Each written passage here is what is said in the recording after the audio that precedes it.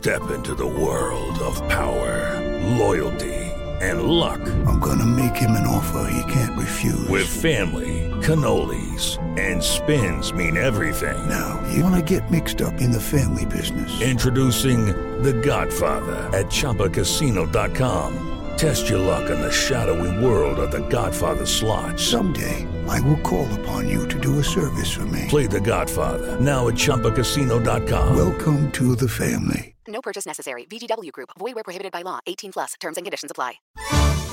Dois diretores em cena.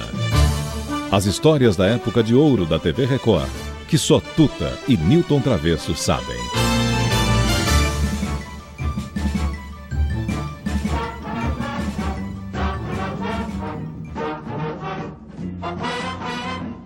Vai dizer que sim, vai dizer que não, vai ficar assim, sem opinião, dá logo a decisão. Vai dizer talvez, vai dizer meu bem, vai ficar assim, desse nhen, diz logo o que convém. Quando eu gosto eu sou assim, eu vou lhe dizer, pra brincar não sou ninguém, eu sou pra valer. Vai dizer que faça humor e não faça a guerra. Esse foi um belo programa humorístico, hein? Globo, TV Globo, anos 70, deve ser anos 70, na década de 70. Esse programa foi criado pelo César Augusto Vanucci, que foi casado com a Vanusa.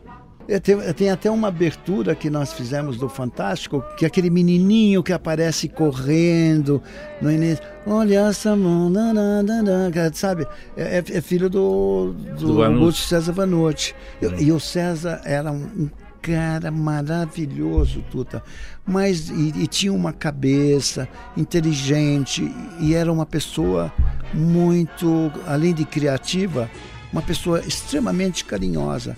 E quando eu fui para lá em 1974, ele foi um grande companheiro. Ele me abriu um espaço na Casa 50. Travesso, eu queria fazer uma pergunta para você. Pois a pergunta, não.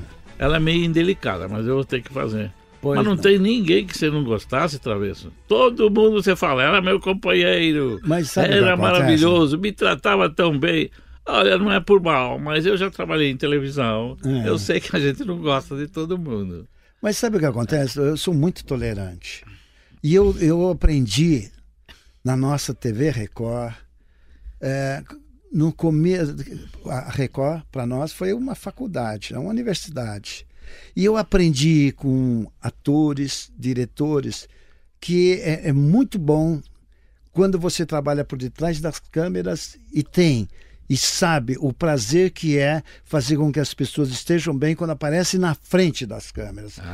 Porque, sabe, a amizade, você tem que trabalhar filé, você tem que levantar e dizer, puta, mas que bom, lá vou eu pra TV Record, como era filé, é ruim você... Mas fazem 40, 50 anos, Travesso. Eu ainda tenho bronca de alguns da época. Você tem? Eu tenho. Tá brincando? A verdade. Você é um deles que eu tenho bronca.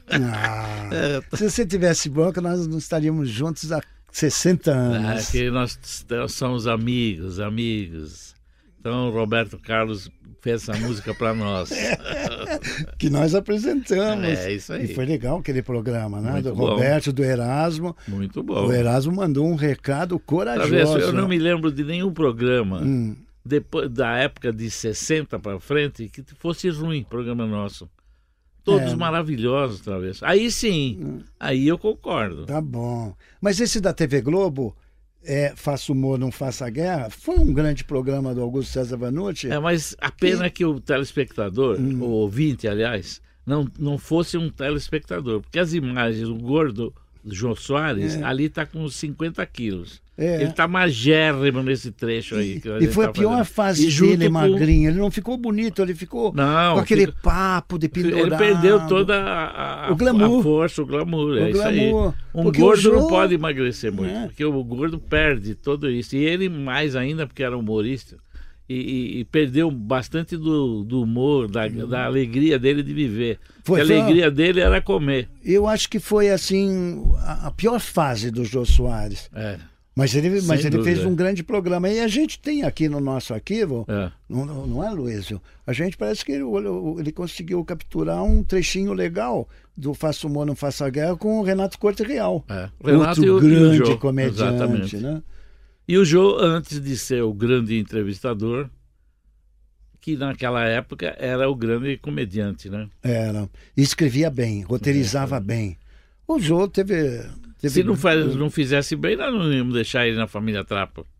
Não, e outros programas do Dia D que nós fizemos com ele, que ele também roteirizava. O Dia D, um dia a gente precisa falar um pouquinho do Dia D. Mesmo com a Maísa, porque, a Maísa teve momentos que foi sacana conosco. Mandava imagem do Tá quarto. vendo? Agora já não gostou, olha lá. Bom, achamos uma que o homem não gostou. Eu não gostei mesmo. Maísa, mas isso fica para um outro dia. Ouça, vá viver a sua vida com outro alguém. Não, mas não vamos. Hoje vamos segurar.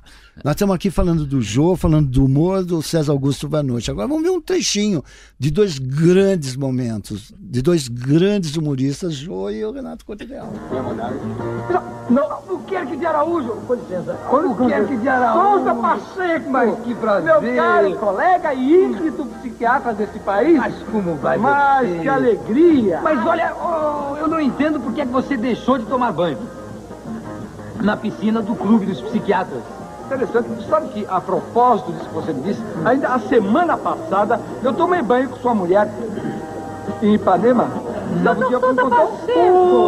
Mas desculpa. Que prazer. Mas olha, eu fico encantado. Ô, Albuquerque, eu gostaria de apresentar esta velha, conhecida de muitos anos, a professora Maria Luísa. Professora Albuquerque de Araújo. Mulheres como essa, eu sempre gosto de apertar a mão. Muito obrigada. Olha, devo dizer que a professora Maria Luísa é realmente uma mulher que não presta a menor atenção em nenhum assunto que não diga respeito à sua profissão. O senhor sabe muito bem o que eu penso a seu respeito. É a sua mãe, mulher de grande cultura, que me fez admirá-la desde cedo. O senhor é muito gentil. Aliás, a propósito, professora, eu gostaria, se possível, e se a senhora permitisse, qualquer dia desses, eu gostaria muito de ver o seu corpo de alunos em ação, porque eu gostaria, sinceramente, de saber se a senhora é uma professora moderna ou as antigas. Eu sou uma professora das antigas, doutor Albuquerque. Pois. Olha, aliás, eu ouvi uns comentários dizendo que a senhora não tem vergonha de defender os sólidos princípios morais do ensino à moda antiga. Era exatamente a respeito disso que eu ia falar. Eu comecei a admirá-la profundamente assim que a senhora deixou de ser mulher de gabinete e passou a defender a causa da cultura, tanto no rádio como na televisão. Eu estou encantada com suas palavras, mas eu devo dizer aos senhores que estão me esperando e eu vou me despedir. Muito prazer em vê-lo. Muito prazer. Aliás, eu também já estava de saída, porque, sinceramente, eu não aguento mais conversar com esse estúpido calor que está fazendo aqui dentro. Com licença. Bem, Albuquerque de Araújo, Souza Pacheco, olha aqui, eu quero ver você entrar no meu escritório de 4 às 6 horas da tarde, amanhã sem falta. Certo? Muito obrigado, gentileza sua. Não, é sua. Sua. Jô Soares, na época da TV Globo, ele era artista, humorista da TV Globo. Renato Corte Real. Não era o apresentador, ele ainda não sabia apresentar nada. Sandra Estava Baer. apresentando só. Você vai falando isso, eu vou lembrando os nomes, Sandra Baer. Mas olha, sempre o sonho. O Jô participou, inclusive, da produção do Silveira Sampaio, do SS Show. E que foi o descobridor do Jô Soares no Copacabana Palace. Que ele nadava na piscina e morava no mas nós é no anexo do Copacabana. Nós é que descobrimos o Jô patinando, né? Sim, mas aí nós trouxemos. Um link de patinação, aquele grandão, enorme, como era o Jô Soares, que patinando, era, depois ficou patinando muito bem. Onde tinha o futebol de salão também, que a gente transmitia os jogos das nossas quadras. Nós lá descansando, tomando quanta coisa, hein? Milkshakes. Agora, se você rememorar, você lembra quando morreu Getúlio?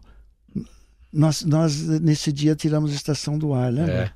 Que coisa, não fomos nós que tiramos, foi a direção da TV Record. Sim, né? Claro, também a gente não tinha esse poder. Nós não estávamos com essa bola toda. Nós estávamos começando. Fosse hoje carreira. Eu mandava tirar, mas naquele tempo não.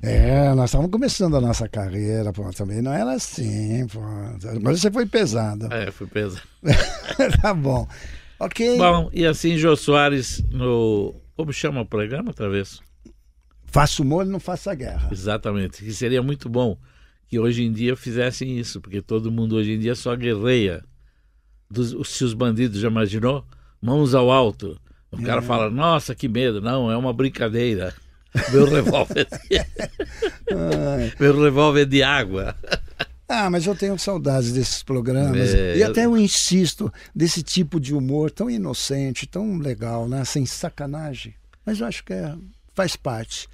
Vamos em frente, porque atrás vem gente, como dizia o Chacrinha, né? Tchau, turma. Tchau. 2 diretores em cena. As histórias da época de ouro da TV Record, que só Tuta e Newton Travesso sabem.